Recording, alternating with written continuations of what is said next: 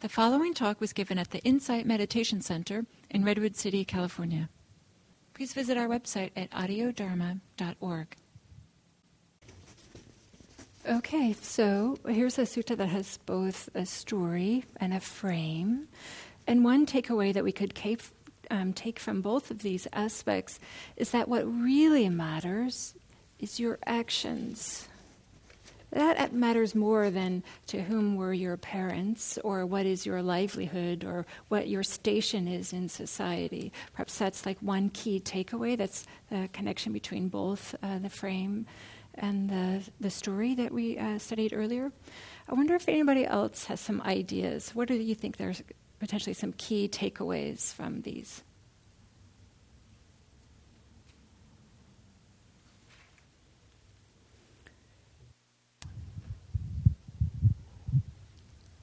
I'm not sure if this is a takeaway, but it's leading me to wonder in the reordering about dana and basically the requirement in the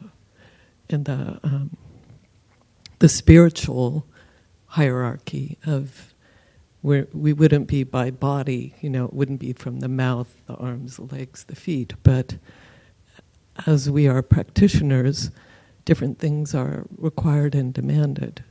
And it wouldn't just be a direct translation from the social castes, but it's a question I have. And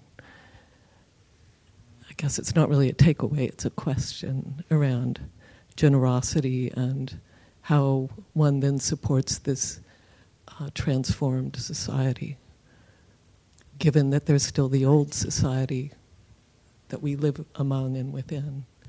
Yeah, I think that I think what you're pointing to with dana is considered one of the foundational ethical practices, and so as a person's ethics, behavior, ethical behavior, which is the measure of both, where you are spiritually, where you are, kind of your status in a sense, but also it's your behavior which has consequences. As someone said earlier, maybe it was Kim also said, or no, it was maybe Brigitte. Anyway, a number of you might have said it.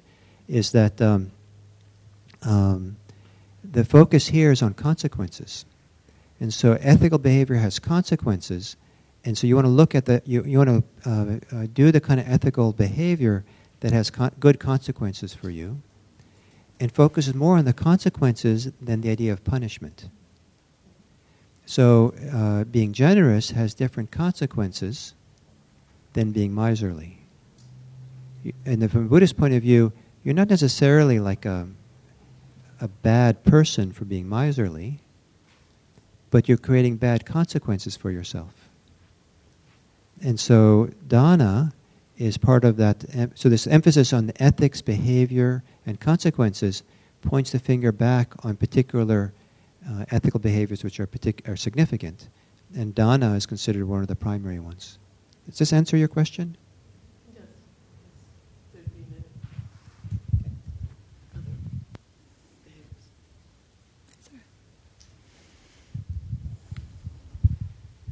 So one of the things I took away from this is in the inception of the differentiation of beings, the sort of metaphor for the differentiation of castes, even before the castes emerged, that they were all in it together. They were all experiencing greed. They were all experiencing aversion. That kind of behavior, that karma, it kind of levels the playing field a little bit and puts the emphasis even more on how behavior can then shift a person's destiny, if you will, and shift a person's karma. So it takes away a little bit of what I think of the competitive advantage of the Brahmins, maybe having been in that society. Yeah, I think that's interesting also because it points to how it starts with an individual behaving in a particular way, being greedy or being lazy, but then all the other beings are as well. So you can see how the effects of one individual can perhaps end up affecting a larger society and untold consequences. It's interesting, too, that then the flip side of that is that virtuous behavior has that capacity as well. So That's it's right. beautiful. That's right. Thank you, Don. So people who are interested in environmental issues will use this sutta here as an example of how human behavior, the consequences are not just personal, but also they're social and environmental. And people like to point out the fact that it's pretty easy to see that these days. Maybe easier than what maybe was like 2,500 years ago, the social collective consequences on the environment and for our greed.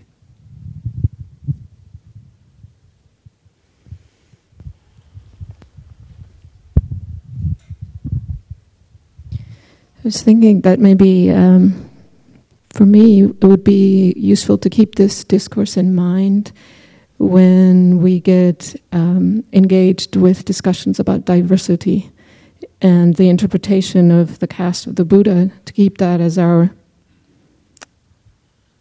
goal to guide ourselves, to get over the pain and remember that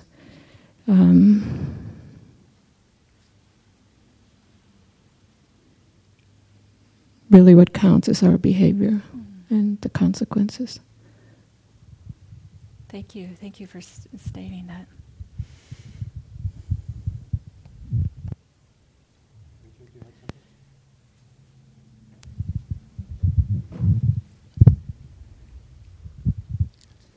What kind of comes to mind is the sort of the task that the Buddha had. He had to address individuals, lay a platform of ethical behavior, but also he had to address society that he was in. So I'm totally amazed at how he was able to sort of set that in motion through his stories, through his teachings, and create a safe environment to teach his teaching. So be able to connect to each individual person so that could spread. It could create a really beautiful framework, a container, so he could actually then go about and tell and address each person and say, you can be free. You can be free of this caste system. You don't have to be stuck in this place. I mean, I can only imagine what it would feel like if you were there in that place, sort of to what Andrea's point is, where we're stuck in these, I'm this person and I can't ever change because the society has me here. And so the Buddha had to create this container where that wasn't true. You know, he had to recontextualize everything. And that's like what you're saying, his ability to be that person, that changer, that game changer, you know, in really a quite amazing, you know, way. So.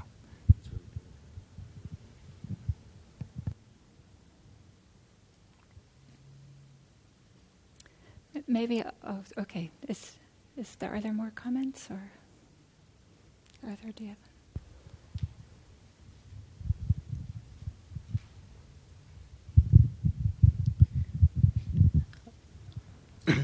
So I have another question about the text. I'm not familiar with it, so I have to. 22. Not sure what that 22 represents, but he's speaking about the Brahmins, and there was evil, and people were taking things that weren't theirs, and so forth. And so the Brahmins came into being. And then he goes on in 23 that some of the Brahmins weren't able to live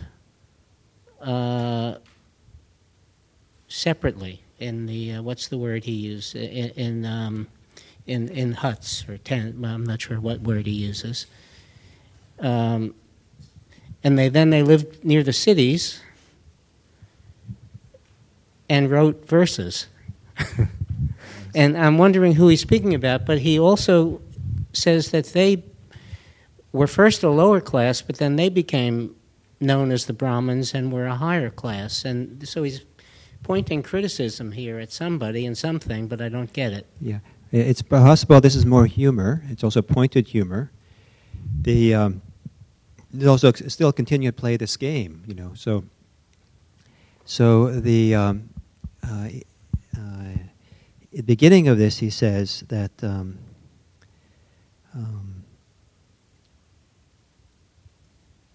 So let me read it. Then some of those beings thought, evil things have appeared among beings, such as taking what is not given, censoring, lying, punishment, and banishment. We ought to put aside evil and unwholesome things. And they did so. They put aside evil and unwholesome things is the meaning of Brahman. What you don't see here is a word play. The word for putting aside and the word for Brahman sound very similar. So he's saying the reason they're called Brahmins is because they have this activity of putting aside. They're putting aside evil things. So imagine, he's kind of telling those other Brahmins, this is your background. You're supposed to be putting aside evil things, by his definition. And then he goes on to say, they made leaf huts in forest places and meditated in them. Now, who in the time of the Buddha do you think were known for living in the forest and huts and meditating? He and his followers. The Buddhist monks, right, monastics. And meditating was probably considered a pretty high status, pretty important thing to do, right? So here the Buddha is saying that the Brahmins originally were people who went off into the woods to meditate. So he's like redefining this, he's like, and then he goes on, and in 23, however, some of those beings were not able to meditate. And so they settled around towns and villages and compiled books. One of the things that Brahmins are most known for is the people who gather together and memorize the ancient Vedic texts. That's one of the primary responsibilities of Brahmin priests, is to save those texts. So they live in villages and towns, they gather texts. And so Buddha is making a distinction between those who do this, and then it goes on, people saw them doing this and not meditating, and so they were called, now these do not meditate, which is the meaning of ajayaka. Ajayaka also means the reciters. It means reciters, so those who recite, but also there's a word play here, because if you can look into it, jaya is like jhana, close enough. And so the Buddha is saying the people who recite are the people who can't meditate. So the Brahmins are the ones who recite, and the Buddha is saying, you guys, it's okay you can recite, but you guys don't really know how to meditate. So he's just playing fun. They're just playing around with this, and saying the Brahmins, you guys. And so, in a sense, the people who meditate are higher status than the ones who recite, who don't meditate. And guess who meditates?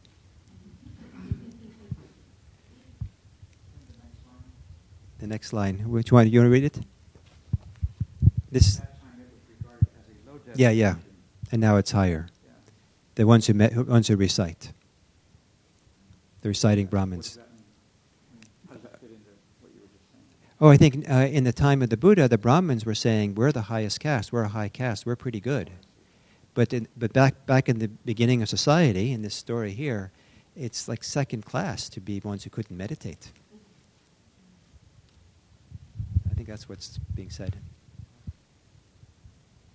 So, so the idea of, I think it's meaningful to think of this as parody and satire and humor, and that people are sitting around, they're laughing at this.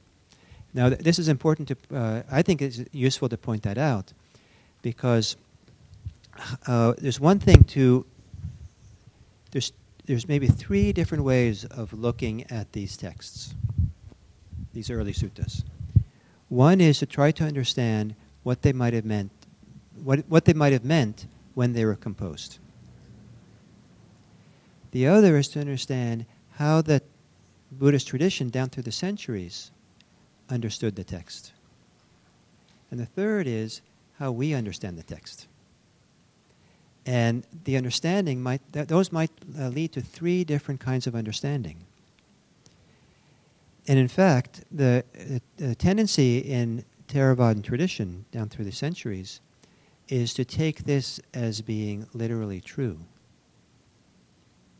And in fact, the myth that you guys read in the first half of the morning, appears one other place in the suttas, in the Theravadan literature, in a text called the Mahavastu.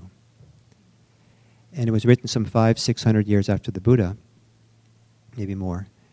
And it's kind of like a history book. And they tell this story, and remember, and it stops where it talks about the people's choice, the first kind of ruler who, and then it describes the family lineage of king and son down through time. They give the names of all these different kings that existed, right up to the Buddha's father. In other words, the Buddha's father, who was a king of the Shakyans, his authority and his royal lineage goes right back to the beginning, which gives him a high status, right? Really, you know. And so this was used by the later tradition for their kind of political or social or status kind of reasons and played out. Is this how it really happened? Is this a true story? Is it a myth? How do we understand it? And very few of us are going to take it as being the a true historical account.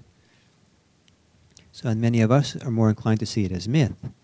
And if we see it as myth, how do we engage in the myth so it's meaningful for us? If we're practitioners, then the reference point for us is not the search for truth in the abstract, but rather the reference point is what is it that helps and supports us to attain the goal of Buddhism, the goal being freedom. And if that's the goal, is to become free, then it's possible to engage texts like this from the point of view, in what way do I read this text? What way do I interpret this text to support me in becoming free? Rather than try to go back and see, what is it, these crazy people back there who,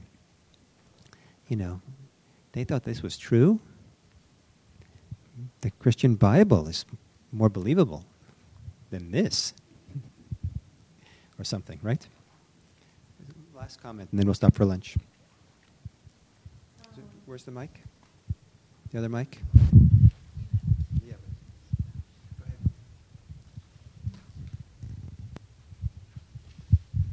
Thank you. I'm really enjoying this because just hearing what you said about the third way of looking at it, looking for freedom, which is what it was the perspective I was looking at it with an opening of, okay, if there's anything that I need to understand of where this came from, I will add it there. But it's really useful in the sense that as I was hearing, as I've been hearing the story throughout the day, I see a parallel of my life playing into the story and laughing at it, laughing in a kind way, in a way of looking at the suffering, looking at the becoming of different identities, different growing, very indirectly seeing some of the Four Noble Truths and then lessening and minimizing in a way that helps me sustain it. So it's wonderful. Thank you.